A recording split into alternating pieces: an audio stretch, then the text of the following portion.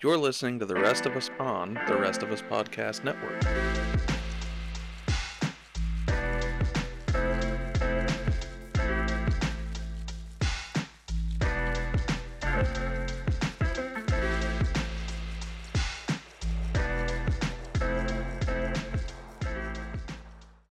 Let's face it, we're living through an industrial revolution, and that's a pretty exciting thing. But some of the concepts of an industrial revolution and adjacent topics like circular economies, they're complex. So let's talk about them and see how it may affect the rest of us. On this episode, we start peeling back the curtain about how some of the mechanics of the future work. What does it mean to our communities, and how did we get here anyway? What are the systems in place that are changing or need to change? Let's imagine the future potential of things like commerce, and we'll do it as told through my personal favorite, golf, and how knowledge and experience may just be where we invest the most. Let's be honest, that's a long time coming. So join me and Keith. Welcome to episode 5.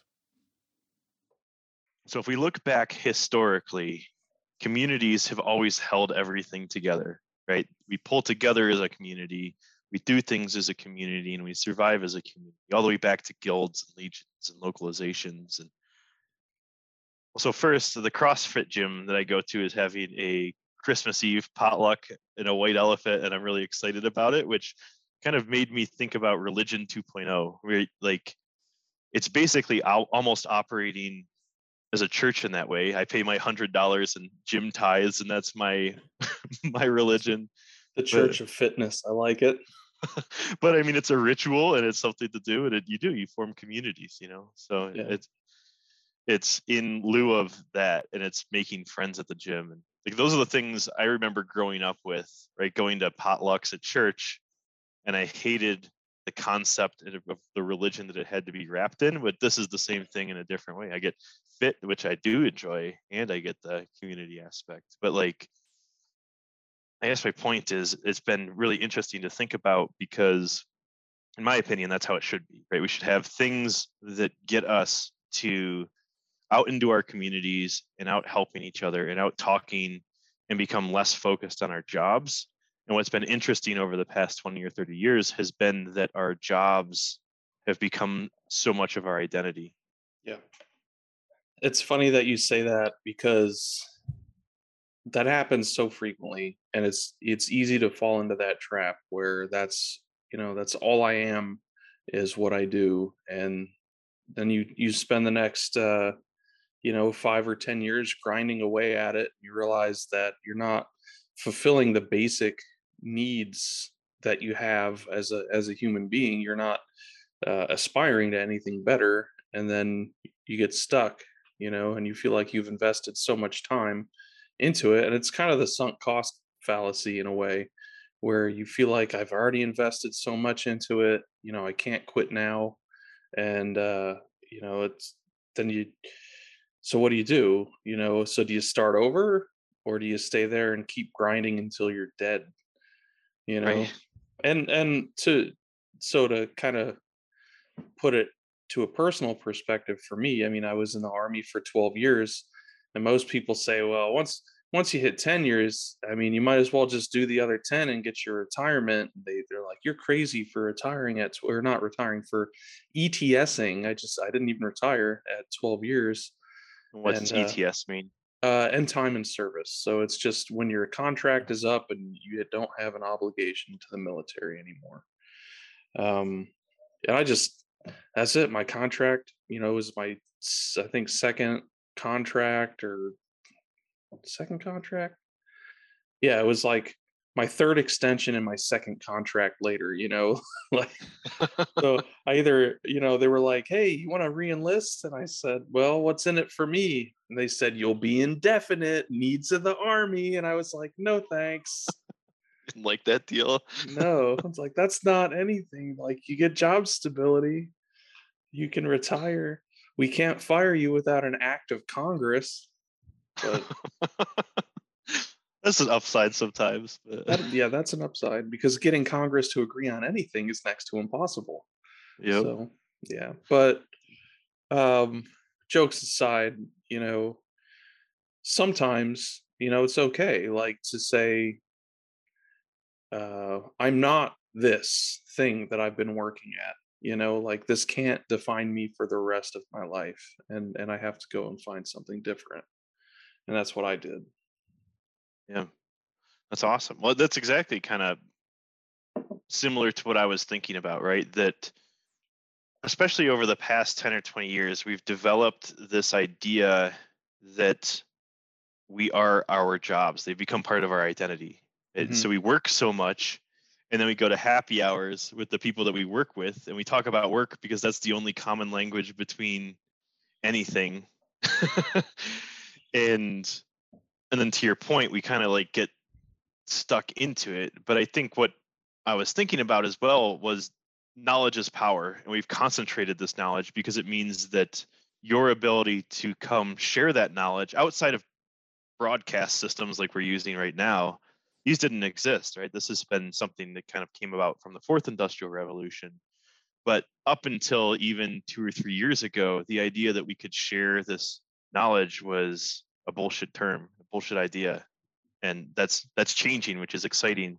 We've seen this with kind of the idea of working from home as well. That I guess what I was thinking through was the process of being a consultant. And consultants have a ton of information and they've helped solve really, really complex problems. But the catch is that they're like roving mercenaries. Their life is to go to a client site, then go back to the hotel and solve the problems of the client site, and then repeat that basically indefinitely.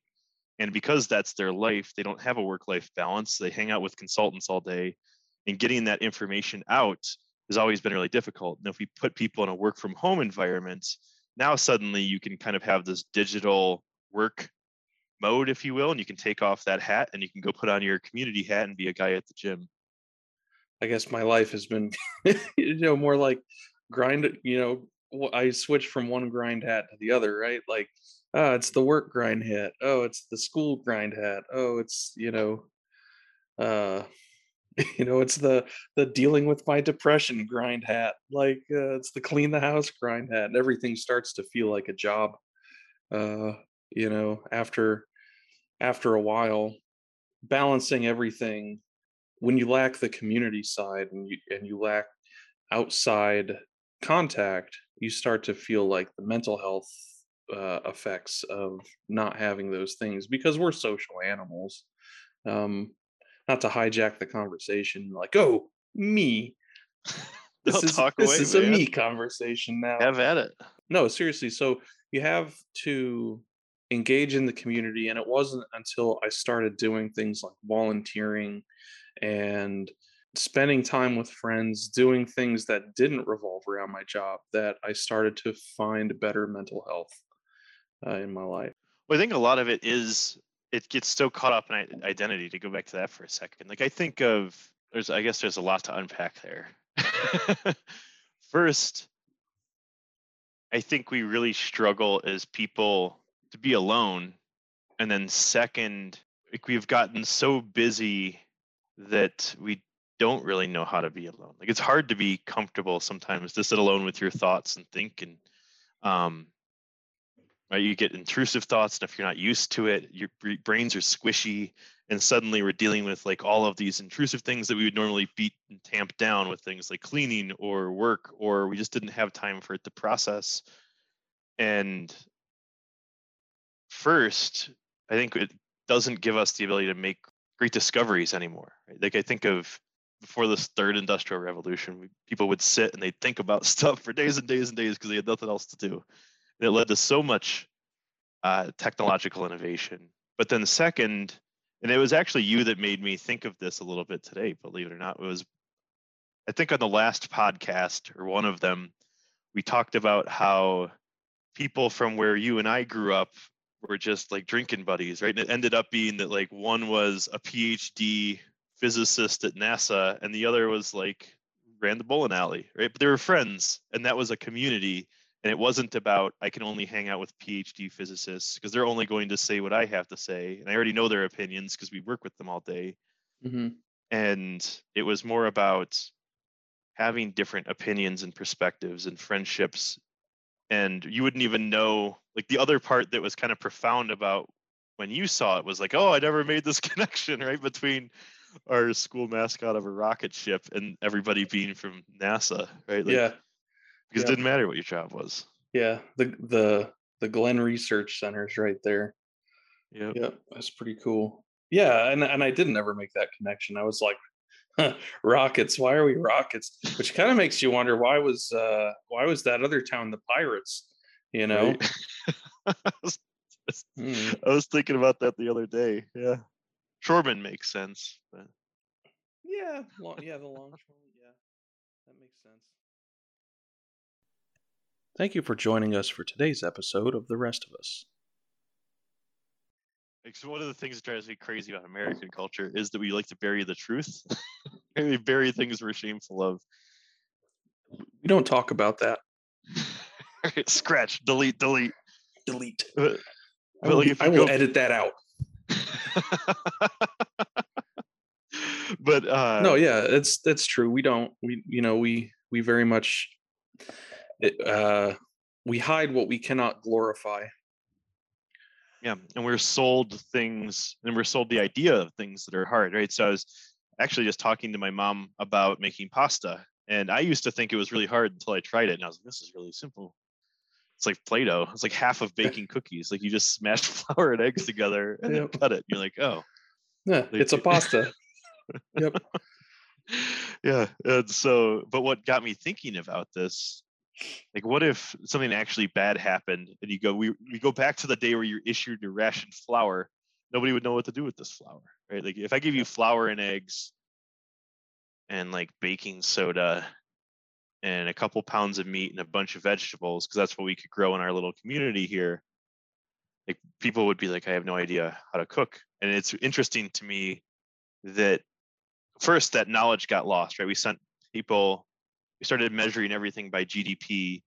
And since cooking at home and teaching kids the skills to cook, and since parents weren't home to teach those skills, we could no longer pass those things down. But second, how much we have built this empire on pasta is hard, and we believe that lie.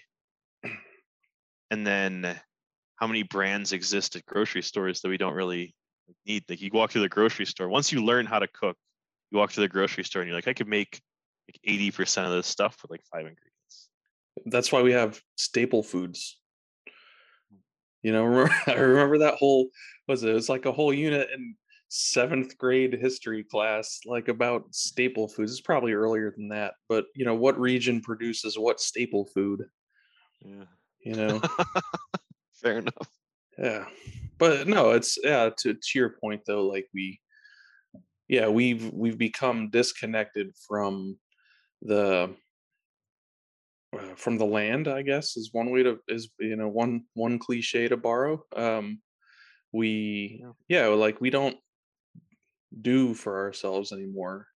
Not only that though, so you start to make on your own. Like pasta is a great example because I love making pasta. I've been making pasta for years, and when visit uh I went to visit family in New Jersey. It was my cousin's wedding, and I was staying at my aunt and uncle's house. My aunt said, "Oh, we're gonna make homemade pasta." And I said, "Oh yeah, great."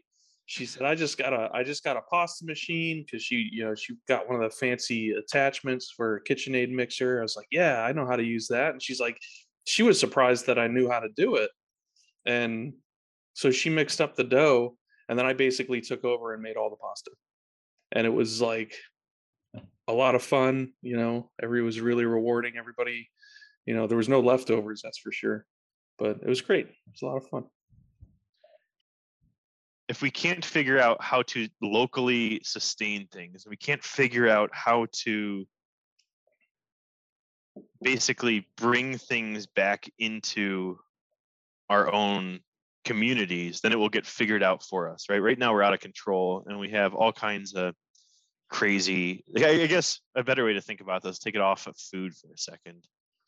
So I was talking to, I guess my stepdad, like David is his name. So I was talking to David about golf, and he was talking about these golf clubs that he's looking at and how he's reading all of these reviews. And it's an off brand in the sense of it's not one of the big four, right? So it's Mizuno or Srixon, and he's going back and forth between those two. And I think what the exciting part of the future is, we can gather all of those data. We have things like shot monitors and launch monitors that are starting to exist. We have a bunch of objective information about golf swings. And if we can build enough of a data cloud, we can basically go, well, this is my golf data. And somebody can go beep bop bop ba-doop bop bop. And this is the best golf club for somebody with your swing, right? And you can actually start to differentiate on this too. You can say, okay, this guy really always toes it. And so we're going to build like a toe specific golf club, and we're going to sell it to people with his data set. But the reality becomes that most of this stuff has been within a margin of error from one another. And what we're seeing is the shift in data. And we're seeing the move toward the technology changes, which means that we no longer need to buy golf clubs every year, right? The marketing machine has always told us, go buy all of this stuff because it's really important and it's going to take 5 yards off your golf game. But what's really happening is we're spending that money on experts and expertise and objective data that we can then see how it relates to us, because we're all different. We're not all the same. But how does that relate back to the fourth industrial revolution though? Like the fourth industrial revolution is just, I thought that was like the idea that we do things smaller within the community. So how do we make the data, I guess, smaller or more easy to collect? So today we have golf companies that produce a golf club every year or 2 years. Then they go tell golfers, this will fix your swing and this will make you 5 yards better, or whatever the case might be. And a driver today costs $500-$600, right? So to basically outfit yourself with clubs, you're looking at between $1,000 and $2,000 every year. Oh And if the wow. problems that yeah, it's expensive. Yeah. And the problem is that if you suck, right, it's not the clubs, it's that you just suck at golf. Yeah. And Well, so I let's say I drop a few $100 on a halfway decent pair of clubs or set of clubs, and then I put the rest into golf lessons. the reality is that club technology both changes a lot and doesn't change that much, meaning that it's kind of that long tail, right? It's the 80-20 principle. We can get it probably 80% there. There is differences over the course of 10 or 20 years of equipment, but if you're not good enough to get to that 80%, it really doesn't matter. And so if you start gathering information and playing to, like, based on getting expertise from an expert, then that conversation starts to shift. And I guess where I was going was that we shift away from purely capital markets, meaning what changes 10 years from now is we no longer need to build as many golf clubs. We have a bunch of golf clubs that exist because they make a new set every year. So think of all of the golf clubs that exist now in the world, and they're all pretty much within margins of error, which means that if we can give you lessons, which is knowledge that can be passed on, and you're investing in people and skills and service and knowledge, which really is, in my opinion, the movement of the fourth industrial revolution, and not the equipment. And you're no longer buying into the marketing machine, but you're spending your money and time on people. You're first developing community because you become a member of that golf club or association. You get to know everybody that's at your golf club. Yeah. And then second, and this is where it gets a little bit scary, that we no longer have businesses that are making a ton of golf clubs because we don't need them, right? We can just reuse the same golf clubs or rent the same golf clubs. I guess from the corporate perspective, what is the incentive for these companies to, build less golf clubs? Like, why would they want to support something like this if it's detrimental to the business as a whole?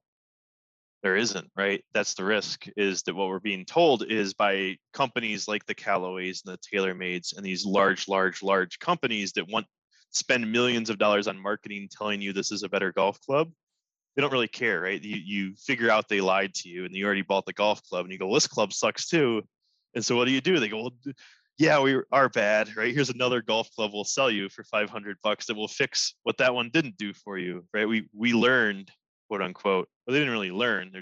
They're a golf club machine. And so the idea is that if we've concentrated all of that power into that brand, which is kind of 20th century capitalism, there is no incentive, which is why we don't talk about it, right? That we have to find channels like podcasts to talk about this because it's it's an important but unpopular conversation for the people at the top of that pyramid. And so the reality is that we break down those silos and you start building golf clubs in each town, right? You could print them, you could make golf shafts, all of these things that we're seeing in the supply chain get hung up. If you can start to eliminate those barriers and you start to reuse or recycle clubs, you start figuring out who in your community has golf clubs that you can share, right? There's a bunch of different ways around it that come from collaboration, cooperation, and sharing some of that knowledge, but it is very much not in how we think of capitalism today. Yeah. So what you're saying to me sounds more like a almost like grassroots cottage industry, but with a more technical, I guess, a more technical vibe to it. So if for example, if I'm going to produce golf clubs at my house, right, I need to have the different materials. I need to have materials for not only the head but the shaft and also the handle, and those are just the things that I can think of off the top of my head. I can think of a few things within my community, like we could probably source aluminum for the head, and I don't know, like if you could use like I don't know. I'm probably gonna. I live in Tennessee, so I'm gonna use like wood because there's tons of trees for the for the handle, and then probably some kind of leather or wood for the shaft, and then leather for the handle, and then who knows what. Yeah. So like a regional golf club, right? Something built in Tennessee is also going to look maybe a lot different than something that's built in Denver or California or you know First, I hadn't considered that, and that's pretty awesome. That's a cool way to think about it, that you could very much have region specific differentiation. I think of it from the business perspective where if you're familiar with circular economy, so let's talk about golf grips for a second, right? We could, and I'm just spitballing here, but we could maybe find ways to make them out of recycled materials, or we could find things that don't have to come out of the community, and companies that know how to recycle can then work with individuals inside of the community. So we're no longer shipping. It's insane, right? We ship. I looked at the markings on my golf driver that I got. The club head was made in China. Then they shipped it to Mexico to put a shaft on it, and they shipped it to the United States to California to, I guess, maybe assemble it. I don't know what they did. And then they shipped that club to me. And so think of the trip that this golf club has taken. Whereas 20, 30 years from now, if we could print that golf club and we could use recycled grips that we can just source from 1,000 miles radius, we're now not having to have that stuff leave our communities. We're reusing, right? That we can find ways to repurpose stuff. And now suddenly we're creating demand, which makes it win-win. We're not first having all the cost and shipment and pollution and everything that gets caused by that long supply chain, but we're finding different uses for the same materials that we already have an abundance of that we don't know how to deal with as it is. Like used tires. Yeah, that's really that's a really good point. And then you get, I could just see someone with, these professional golfers and they've got clubs from all over the world. Then, that they'd have a club from, a course in Scotland and then a club that they bought at a course in Texas and they're all for different things. And then you get this exchange going on. Um, and Yeah, then, you can go ahead. oh, and then if you like, break a club, right? You can replace it. Like you can save the head and replace the shaft. Or if the whole thing's just, hey, this is not a good club at all, then you just recycle the whole thing because it's already made out of recycled goods. I think you've touched on one of the things that I love about it. So I am obsessed with mechanical watches. Like oh man, I love watches. But what I love about Really? watches, yeah, I love watches, man. Like that's what I used to joke about. I said my future ex-wife was going to be. I was reading it's like I forget the name of the blog, but it's about watches, and somebody had a PhD in horology, which is like the study of watches and time. And I was like, oh man, this is my future ex-wife. So if you're listening, give me a call. But no, so I love watches because they're obscenely technical. And one of the things that, and they're like, each one is their art first, and then they are a feat to engineering and technology and problem solving and taking time with your craft. They're very much a discipline art, and that's why I like them. And so the other part that I love about watches is they tell stories. I think of watches that I've owned, collections that I've built and I no But longer have. I've been using my watch all wrong. Mine only tells time. Yeah, to some people that's all it needs to do, right? So Yeah. there are people that look at watches and they go, they all tell us time, and the reality is that this is probably a quartz watch then, and your quartz watch is far more accurate than my mechanical watch, you know. But I think of the stories that come with watches, and the ones that I've owned, and the reasons that I've liked them or what makes them different, and that's why I love watches. Thank you for joining us for today's episode of The Rest of Us. To go back, I guess maybe to the chasm that we can't cross, part of the knowledge silos are comfort, right? That there's a lot of comfort in where I keep getting frustrated with just the conversation is I know I'm pretty smart. I'm not super smart, but I'm pretty smart and I can learn fast. And always having to be the one teaching people instead of being taught stuff, unless I go out on my own to learn stuff, is a really exhausting position to be put in. And so, to your point about what's in it for me, I feel like I have to get people up to my level by teaching them stuff, which isn't even what I want to do. And then it's just me constantly digging into this chasm instead of going, it doesn't matter. let's let's just move forward, and we're here and we can have a conversation about why. And I think that's even like one of the lessons that the military taught me is like, don't think, right? Even skydive, and it's not even just the military. Like I remember, so I used to skydive, and I remember being in. This is actually kind of true of skydiving and golf, right? The polar opposites of excitement.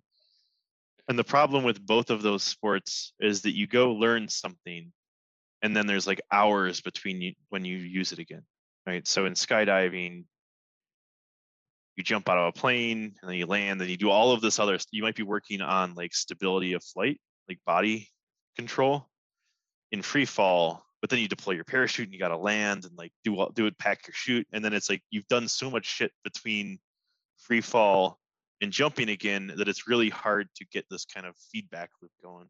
And so in the wind tunnels and stuff, right, we've introduced innovations: wind tunnels for skydiving, launch monitors for golf. They're giving us fast feedback, but sometimes we still think too much, right?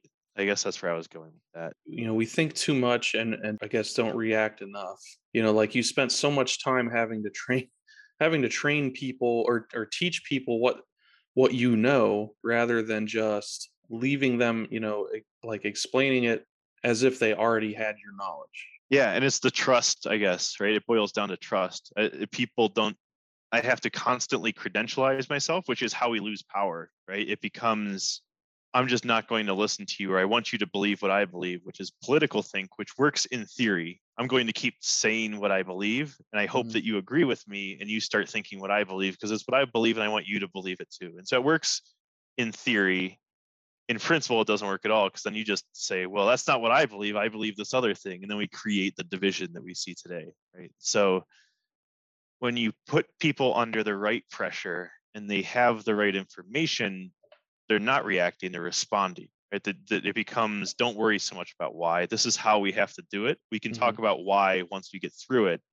We're here now, execute, and then we will learn from it and we can revert back. And the problem that I think we face with the fourth industrial revolution stuff, first, there's a lot of us that talked about it and were taught it, and that's one cohort's baseline knowledge. And to get the other cohort to understand that baseline knowledge, there's a lot of education, because it's completely fundamentally different than how people think, act, and do. Yeah. And there's no trust in between the two. So like we're talking high trust, right? Yep. And the importance of high trust um, when it comes to really any situation, or not any situation, but any, like a professional situation or a high achieving situation where you have to be able to trust. Risk But is anything. Anytime we have to manage risk, the way to manage risk is with trust, and we have to be trusted to fail, and we also have to trust our leaders to not lead us to fail unless there's a reason, like we have to learn something. But then I think that's usually like the setup, right? It's you might jack this up, but you'll learn something. So yeah, well, so now, you definitely have to be willing to let people fail when it's appropriate. yeah, um you hear a lot about the no fail situation, or um like we can't drop the ball on this, or this, we have to do this, or the if else statement of doom, you know uh but we can. I think like so. I mean, these stakes aren't really that high. We're not getting shot at. People aren't dying. Like it yeah, really is. yep, It's a self-fulfilling anxiety, right? It's basically you do this because I told you to, or else I fire you and I take away your benefits, I take away your yeah, ability to eat, your pay. yeah, it's the if else statement of doom. Do Yep. this, if you don't do this, or else, you know Right. or I guess the popular term would be carrot versus stick. If you do your job, you get to keep your job, so you get a little carrot. And then if you do your job really well, you might get a bigger carrot. And if you don't do your job at all, you get the stick. Yeah, and so that's the old way of thinking, right? So Yeah, I think what we've talked a lot about chasms, chasm crossing. and, and I think maybe to explain that for a second, I think of it really in like empirical analogies, right? So we used to have castles, and those castles had moats, and the moats were designed in such a way that if you were a knight, you could not cross them in armor, or you would drown. So they were specifically designed to not be crossed. And then you had a drawbridge because that's how you got stuff into the castle, right? So, and then to defend the castle, this empire, you would just raise the drawbridge. And then we saw this again. I think the movie, shit, what was the name of the movie? Enemy at the Gates, I think. So, an Enemy at the Gates, there's this scene that kind of describes the same thing, that the Allies are trying to set up a communication line, like a literal phone line to the other side. oh yeah, it And is this, enemy at the gates. Yeah, yes.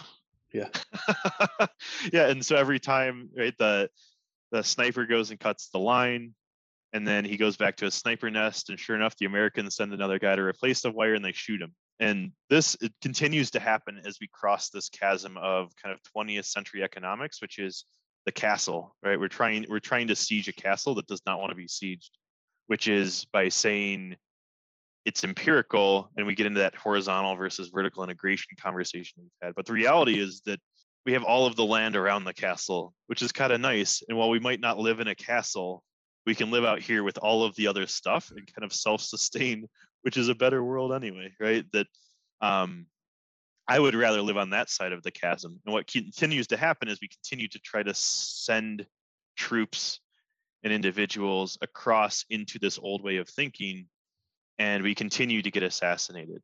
And, but what's really interesting is we're seeing a shift in the market and in jobs, by which I mean that the CEO of Bentley, I don't know if you saw this, the CEO of Bentley is now like 35.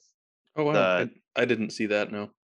Yeah, the CEO of Twitter is like 32. There's that show about the Inspiration 4, which they just went and got 4 people off the internet and sent them into space, right? Like it's totally, things are a changing, and it's pretty exciting.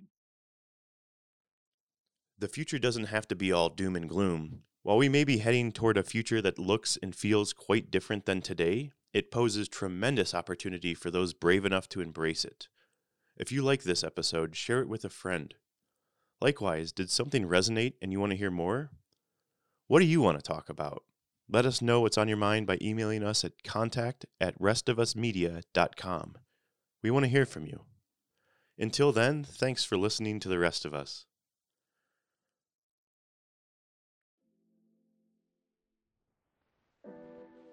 The Rest of Us is currently funded by the donations of our listeners. If you would like to donate, please see our donation link in the description of this podcast. If you own or represent a business and are interested in sponsoring The Rest of Us, please contact us at pr@restofusmedia.com.